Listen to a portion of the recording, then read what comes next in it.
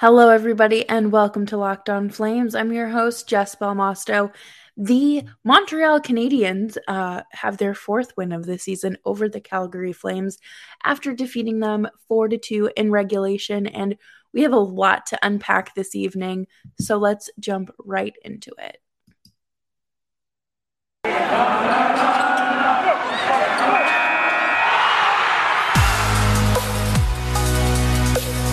You're Locked On Flames, your daily podcast on the Calgary Flames. Part of the Locked On Podcast Network, your team every day.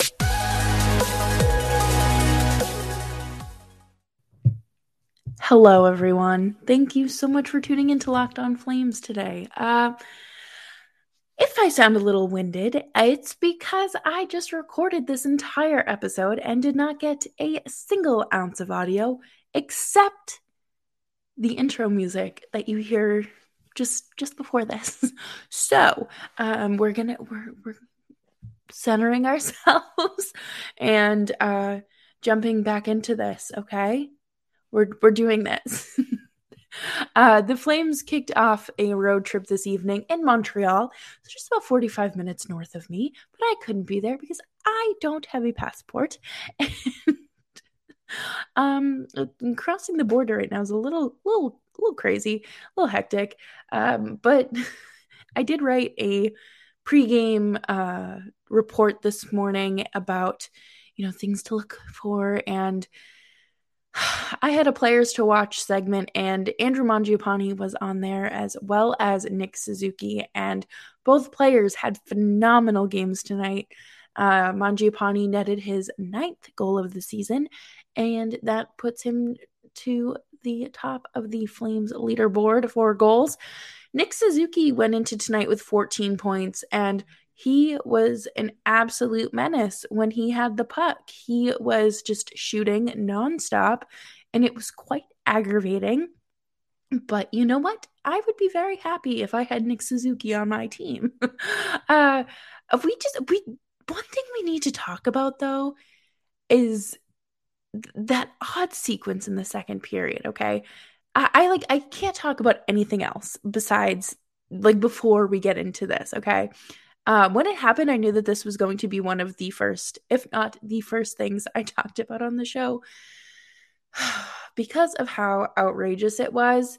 So I don't even know. So the Flames were up 2-1, and then the Habs scored, tying it up, and then Goodbranson cross checks Gallagher in the neck, and then Goodbranson takes a late hit from Tyler Toffoli, which was deserved, and then Chris Tanev grabs who he thought was Toffoli,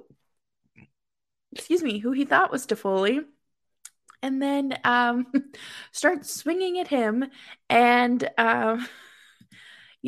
just really great stuff. And none of this is called for a penalty, okay? There's no cross-check call, there's no late hit call, there's no 5 for fighting call, there's none of it. None of it happens. And it was unfolding, and it just felt like, have you ever put Mentos in a soda bottle? We did this in science class, and just kind of starts exploding, and because it's a chemical reaction. That's just how it felt. It just felt like when you shake up a soda bottle and just crack it open, you're like, just everything was just happening at once, and there was too much happening. And Goodbranson has been fine this season. I think that he's played better than expected, and I appreciate that, and I'm sure everyone else does. But when he goes out there and decides to try to decapitate someone, you have to look at him and say, what's wrong with you? And is there going to be supplemental discipline for that, especially because the league has decided that they want to crack down on cross checks? And I wouldn't be surprised if he does get a fine, because you can't do, first of all, cross-checking someone in the back is a very different story than cross-checking them in the throat or the neck. Obviously neither's good, but you don't really have like protection up here or like back here. Um, just be smarter. The Flames were very emotional tonight, and we're going to talk about that in the next segment. But, that second period it was a lot. It was heavy. It was emotional. It was fast. It was intense. And the Flames just couldn't capitalize. And coming up next, we are going to talk about that and just kind of what needs to happen for that full 60 minutes to be played. But first, let's talk about BetOnline AG. BetOnline AG is not a hot mess like your favorite hockey team. So head on over to BetOnline AG today and sign up for your free account and start betting on some sports and bringing home some money. Of course, you can do this with a 50% welcome bonus when you use promo code locked on. So go bet on your favorite sports teams. Football is in full swing, basketball, full swing, hockey, full swing, college football, full swing, playoffs. I cannot believe it. Playoff and like bowls are next month. And, BetOnline AG is there for you. So head on over to BetOnline AG today, sign up for a free account, make your first deposit, and use promo code locked on for a 50% welcome bonus. That's promo code locked on for a 50% welcome bonus. Thank you so much for listening to Locked On Flames and making us your first listen of the day. And of course, you can find me on Twitter. My Twitter handle is on the screen at Jess Belmosto. Or if you're listening, hi, thanks for tuning in, and still find me at Jess Belmosto. The line switched today, okay? And this was originally what I was going to start the show with because it just makes more cohesive sense, but then the Flames got all chaotic, and I just it was not, it couldn't be the first thing talked about. So the line switched today, all right? Monahan was moved from 4C to 2C back to his home, and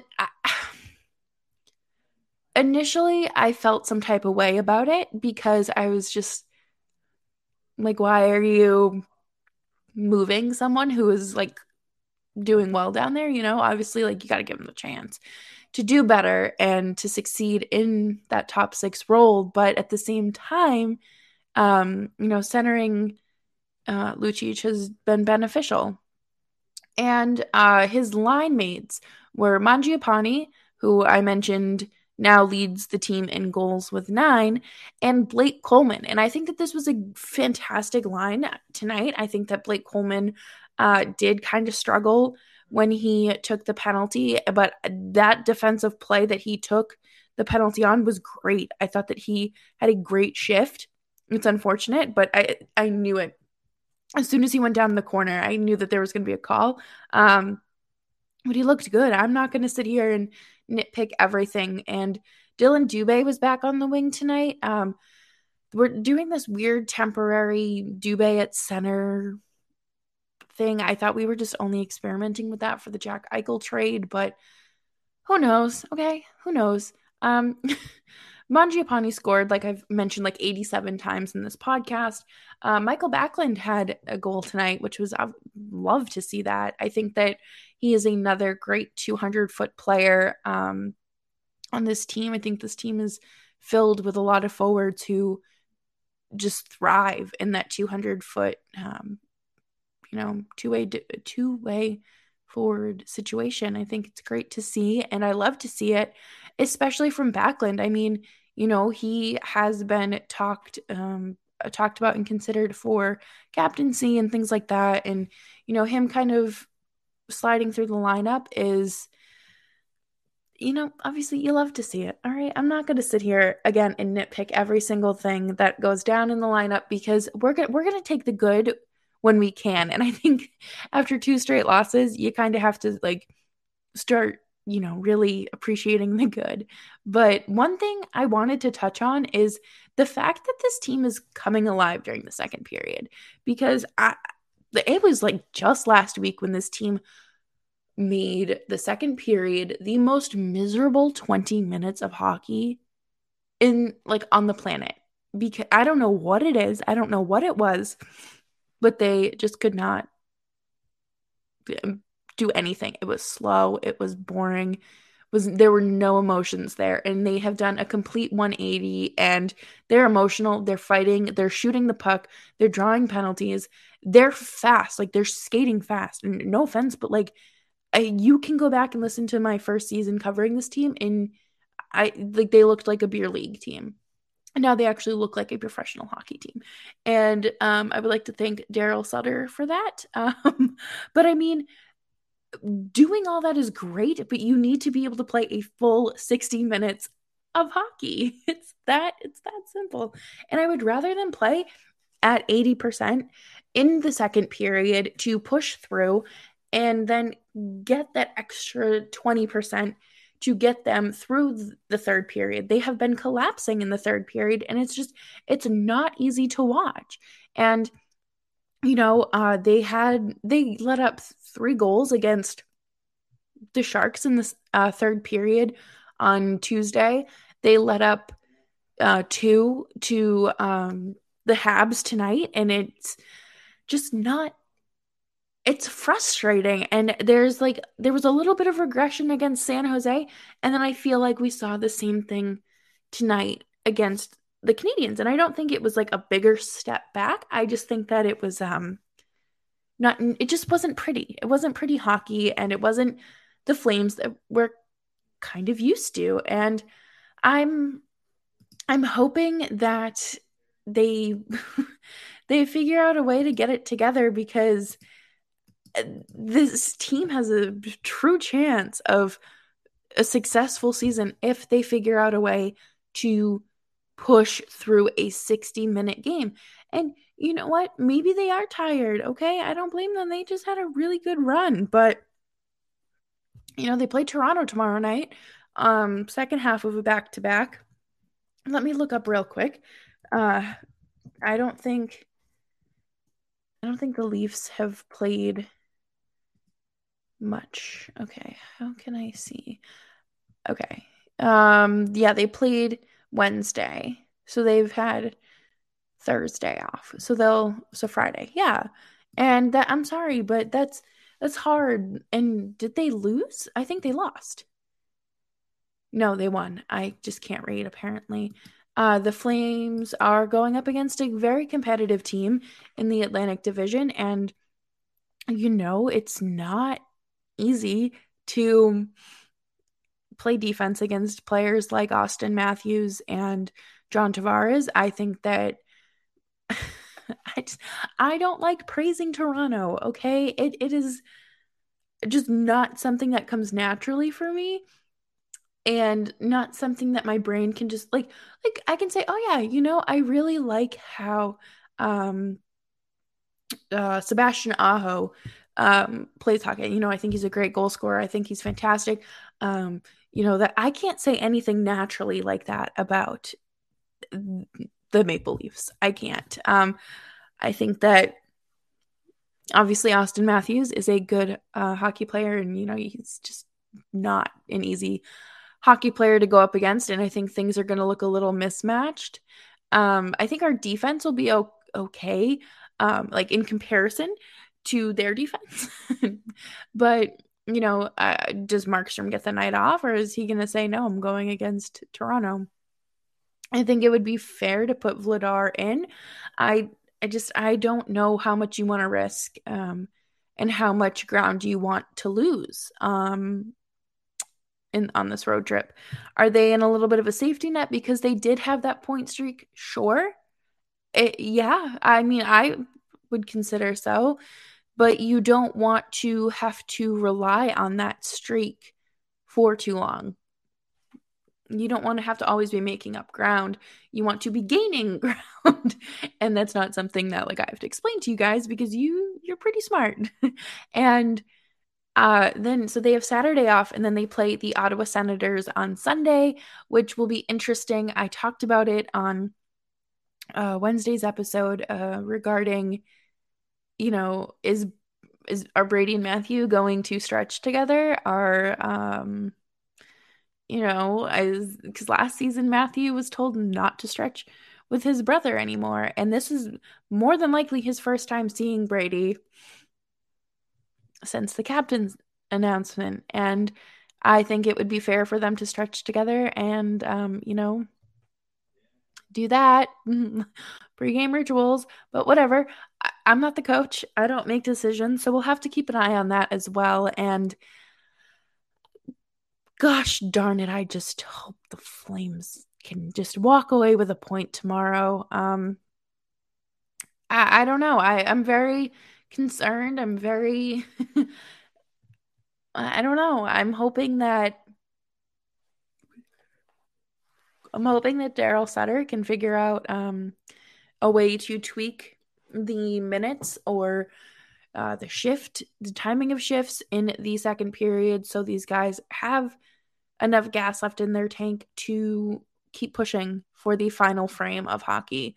Coming up next, we are going to talk about we're going to shift gears a little bit. I'm just throwing out a content warning right now. We are going to be talking about the Chicago hockey team situation and some of the latest reportings from their legal team and their incompetencies. So just as a heads up for that, if you want to tune out now, I completely understand. It is almost midnight when I'm recording, so if you are like me, you'll probably be listening to the Taylor Swift Red version, or Red Taylor's version re-recordings soon. So if you are a Taylor Swift fan, or if you have a favorite song in general, your homework assignment is to leave it in the comments on this podcast, leave it in a review on Apple iTunes with a 5-star rating, or tweet it to me at Jess Belmosto. But yes, if you're tuning out, I completely understand, and I will see you next time. All right, so before we jump into this, this is just a reminder to subscribe to Locked On Flames wherever you get your podcasts, on YouTube, Spotify, Audible, which is nuts to me, Spotify, Apple, Stitcher, wherever you get your podcasts. We're here, YouTube as well, obviously. But this came out while I was watching the game, and I almost threw my phone across the room because I was very, very upset. The Chicago Blackhawks legal team is just, these are the reasons why people say lawyers don't have a soul. It's because of lawyers like this. So Rick Westhead tweeted, a lawyer for the Chicago Blackhawks today wrote to Kyle Beach's attorney to say the team is refusing to make a settlement offer because the sides have their, quote, very different views, unquote, on what would constitute a fair resolution on this lawsuit.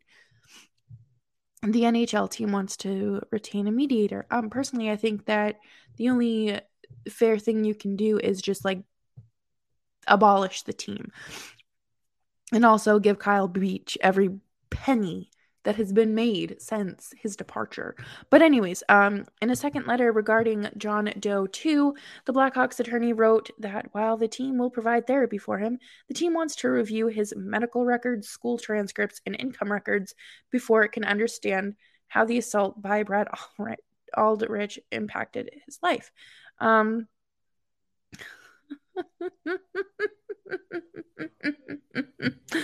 I hate lawyers with a passion.